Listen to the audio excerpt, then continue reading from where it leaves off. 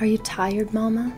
Tired of feeling like you have to resign yourself to either being a hot mess mom who's drowning in the chaos of motherhood, or a Pinterest perfect mom who looks like she has it all together, but on the inside she's really miserable? The world keeps telling us that these are the only options, but that is such a lie. You can get out of victim mode and you can make changes to bring more joy to your life. And at the same time, you can find freedom in remembering that you can't control everything and you can stop striving for perfection. I'm Mackenzie Tricola, and I'd love for you to join me every week here on the Practically Joyful Mom podcast to talk about realistic ways to bring more joy to your mom life and how to choose to be joyful even when it feels like the chaos is winning. We'll talk about intentional parenting, simplicity, faith in following Jesus, connecting with your kids, taking care of yourself, and so much more. Are you ready to leave hot mess mom and Pinterest perfect mom in the dust? Are you ready to choose to be a practically joyful mom? Then welcome in, friend. I'm so glad you're here. Hi, friends. Welcome back to Practically Joyful Mom. I'm Mackenzie. Thanks for being here today, and thanks for choosing to pursue a more joyful mom life with me. Today, we're talking about taking the next step. If you haven't listened to episode 9 yet, this episode will probably make a lot more sense if you go back and listen to that one first, so you might want to do that if you need to. In episode 9, we talked about writing out a who do I want to be statement, or some sort of a guiding vision for where you want to head in life or where you feel like God is calling you to go in life. We talked about how critical it is to really sit down and spend some time in prayer first and ask God, who do you want me to be? Not just to look at our own lives and to say in our own head who I want to be, because sometimes those two things are very different. So the importance of first asking God, who do you want me to be? What do you want me to spend my life doing? And when we do that first and ask him what he wants us to invest in, then our goals can line up with his, because that's ultimately where we're going to find the most joy. There's a quote I love from Corrie ten Boom, and I didn't write out the whole thing, this is just from memory, so probably misquoting her, but she said something like, the safest place to be is in the center of God's will. And this was a woman who lived through concentration camps during World War II and lots of crazy, what we would call very dangerous, difficult situations. But she said this, that the safest place to be is at the center of God's will. And I kind of want to piggyback on that and say the most joyful place to be is at the center of his will. When our goals line up with his goals for our lives, that's where we'll find the most joy. So, moving forward with that, we're looking at how having a vision of where we're headed can help us to get free of the victim, hot mess, mom, disaster mode, where we just kind of sleepwalk through our days, doing the things that need to be done, without much real thought about where we're really headed. We just put one foot in front of the other. Going to God and asking him to give us his vision also helps set us free from the perfectionist mode, where we think we know what's best and we think we have to control every little detail. And if we don't do things right, then our life is ruined. So having this God-inspired vision of where we want to go can set us free from trying to just follow all the checklists that the world throws at us and all the things that we should do or what we're supposed to be. We can't possibly follow all those checklists, because we are only meant to live our own lives and not live the way everyone else thinks we should. So, like I said, if you haven't done episode 9 and you kind of haven't written out your who do I want to be type of statement, then you might want to do that first. So once you've done that, you've got your roadmap, your kind of end goal. Who do I want to be at the end of my life? What character qualities do I want to have developed? How do I want to spend this time that I have on the earth? So maybe you've typed it out, you've written it out, you've posted it up somewhere in your house. Now what? Maybe you wrote out that you want to be a patient and gentle mom. But the reality of life right now is that it's a good day if you can go 10 minutes without yelling at your kids. How do you even move forward from there? Or maybe you've written out that you have this desire and you feel like God is calling you to be a teacher who touches the lives of hundreds or thousands of students, but you don't have a teaching job and you don't have a license. So what do? The answer to both of these things, and I think really the answer to any of us who are wondering how to get from where we are to where we want to be, the answer is take the next step. We can't know the whole road ahead, and we can't always see how to get where we want to go, and we can't always see where we actually are supposed to end up. Sometimes we think we're going to the top of this mountain, and God says, no, actually, I'm taking you over here into this valley, and there's all these amazing reasons why, but we don't know. So we can't see the whole road ahead, but we can take the next step. So if you've spent time with God asking him, who do you want me to be? What do you want me to be investing in? How do you want me to be spending my life? The next step is to ask him to show you what is the next step. Just that first thing, that next thing that you can do towards these goals or these areas you want to grow in, the things you want to cultivate in your life. I can feel super paralyzed sometimes by how far away I am from where I want to be, and maybe that's true for some of you as well. Usually this feeling overwhelmed kind of results in either we just throw up our hands and say, well, forget it, because we're too far away from where we want to be, who we want to be, and we feel like we can't change. Or we spend endless hours trying to plot out the whole course of our lives, plan for every possibility, follow every single bit of advice Instagram has to offer, and then we end up going nowhere and doing nothing because we're afraid of doing it wrong, and we think we have to have the whole thing planned out. I'm a huge book nerd, and there's this series that I'm crazy about. It's called the Stormlight Archive, and there's a character who's pondering through a lot of one of these books a question. This tiny spoiler, so if you're reading the books, maybe skip ahead 30 seconds. It's not a big deal, though. If you haven't read them yet, this won't ruin the book. He's pondering, what's the most important step a man can take? It's a philosophical question that has been posed. What's the most important step a man can take? And partway through the book, he arrives at the answer of the first step. The most important step is the first step. But later on in the story, in the middle of this intensely challenging situation, he realizes that the most important step is not the first step, it's the next step, and the next step, and the next step. It's always the next step. You may not know what's 20 steps down the path, but you'll never get there if you don't just take the next step.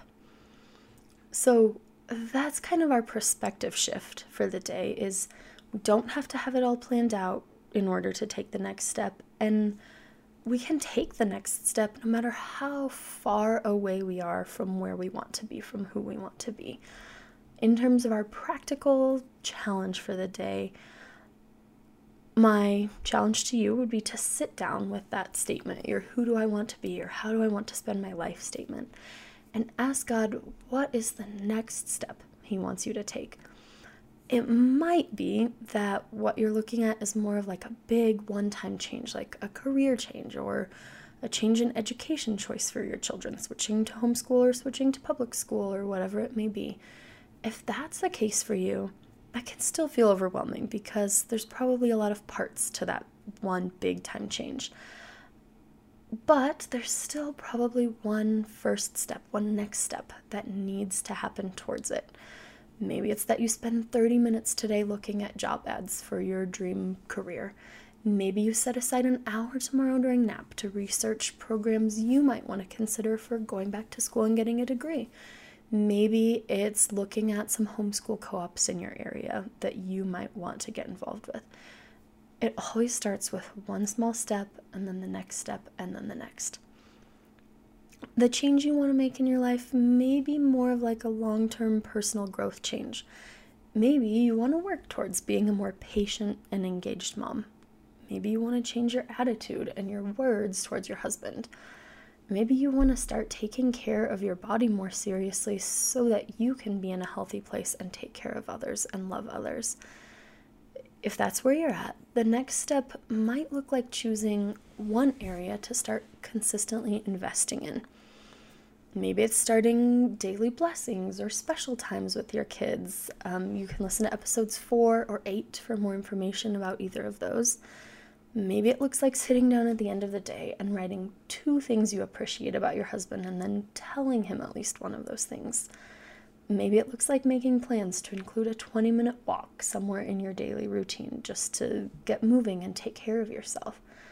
It can be so tempting to make this huge plan for how we're going to work on 10 different things at a time or add these 8 different things that we do in our daily routine.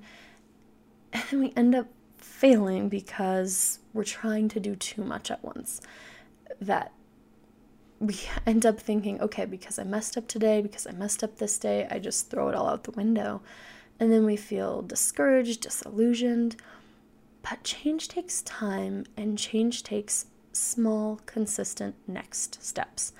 Changing our habits, changing our actions, our ways of living isn't something that's just going to happen overnight. It's those small, consistent actions that build up over time. Who we become in the course of our lives usually has a lot less to do with those big one-time things and more to do with the little things that we do over and over and over. Practicing the piano for 10 hours one day isn't going to be nearly as effective as practicing for 20 minutes a day consistently. One really fun grand gesture day with our kids isn't going to matter as much as spending consistent quality time with them a little bit every day. Or one day where you eat only super healthy food isn't going to make a huge impact in your health long term. Those big one-time things matter a lot less than simple, consistent deposits that we want to invest in whatever area we're talking about. My husband and I always kind of joke about Valentine's Day and, not really wanting to celebrate. We're not opposed to going out to dinner by ourselves if we can manage that, because when you have little kids, going to dinner by yourselves is pretty marvelous. But we talk all the time about how, it doesn't matter if you have this one big romantic date or some super romantic gesture on Valentine's Day if you're just a complete jerk to your spouse the whole rest of the year. It's what we do on the other 364 days of the year that really demonstrates our love and deepens or damages our relationships. So I would challenge you to just really focus on one area at a time. If you try to change everything, you won't really change anything. When you sit down to ask God, okay, what's the next step? It can really help to focus on one of those areas, on a parenting thing or marriage or taking care of yourself. If we try to grow a ton in every area of our lives at once, we'll usually get overwhelmed and give up or burn out. So choosing one area to take the next step in can help us focus and make actual lasting change. And the great news is that self-discipline or personal growth in one area usually spills over into other areas of our lives.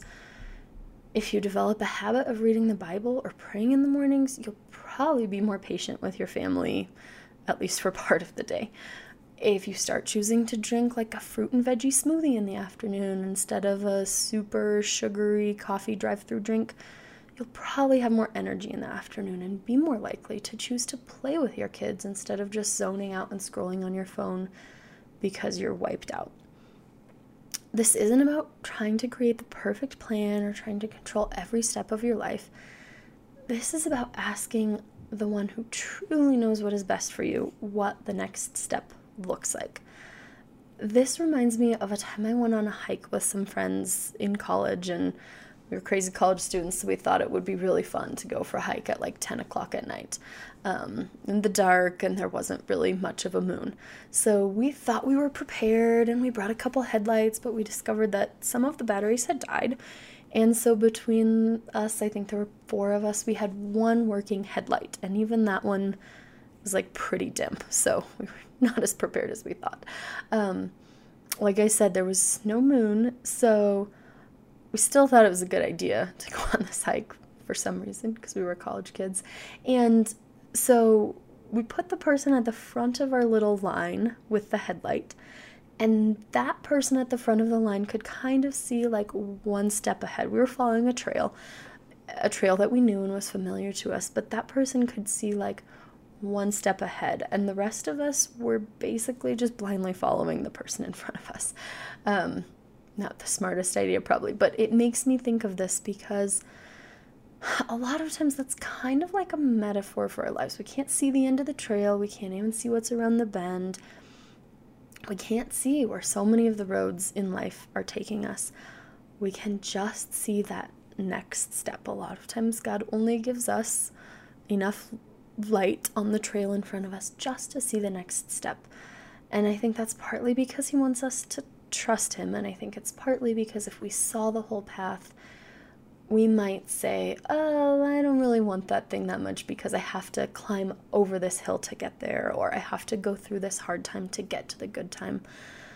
But those hard times are worth it too. And sometimes we would choose to forego those, but God has good things planned for us, even in those hard times. So a lot of times we can only see one step ahead. Right now you might be feeling like you don't know how you're ever going to get through the forest of dirty diapers and spit up and not sleeping, and you don't have to know the whole path. Just take the next step. So kind of to share personally, for me, when I sat down to do this, I was at the place months ago where I felt like the next step God was calling me to was to start this podcast. So that felt more like the big one-time kind of next step. And it felt huge and overwhelming because I didn't know what I was doing. And I did have to take one baby next step at a time. I had to choose a name for the podcast. I had to learn about all the tech aspects. I had to choose some music. I had to write out ideas. I had to listen to my recorded voice, even though I don't like how my voice sounds when it's recorded. So there were all these little next steps.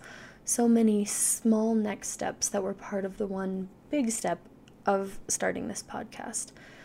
And now that I'm a little further in, I feel like for me it's less now about that one big step and more about the consistent little steps of every week praying and asking God, okay, what do you want me to share with people? What message do you want me to share? What do women listening to this podcast need to hear?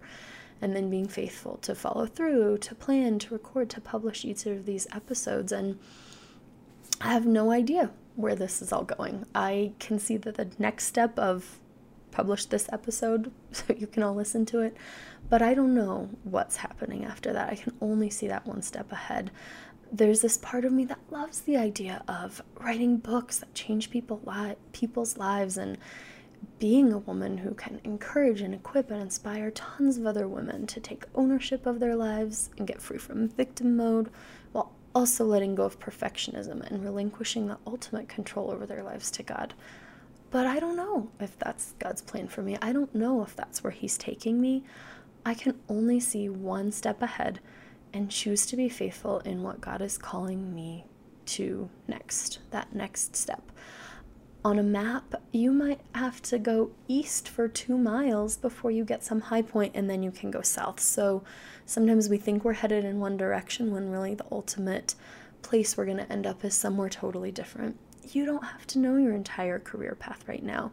You don't have to know all of how your children's education will go or where you're going to live when you're 80. We don't have to know the whole path. We just have to know the one who does and choose to follow his lead step by step. So I just want to encourage all of you to pray about just the next step. It doesn't have to be 20 steps down the line or the end of the road. Ask Jesus to take you by the hand and walk with you for the next step and then the next. Ask God to give you a vision for the direction he wants you to head in for now, even if that's not a direction where you'll keep heading for the rest of your life. And then trust him for each step. He rarely reveals it all to us at once. You don't have to have a Pinteresty plan for the next 10 years of your life mapped out. And you don't have to feel paralyzed and stuck in disaster mom mode because you're overwhelmed by all of the things you would like to change. It's like walking on a dark trail on a moonless night with a poor headlight. Can usually only see one step ahead. If we're following the one who knows the way, we can take each step with joy, knowing that we can trust him. Thanks for being here, friends, with me today.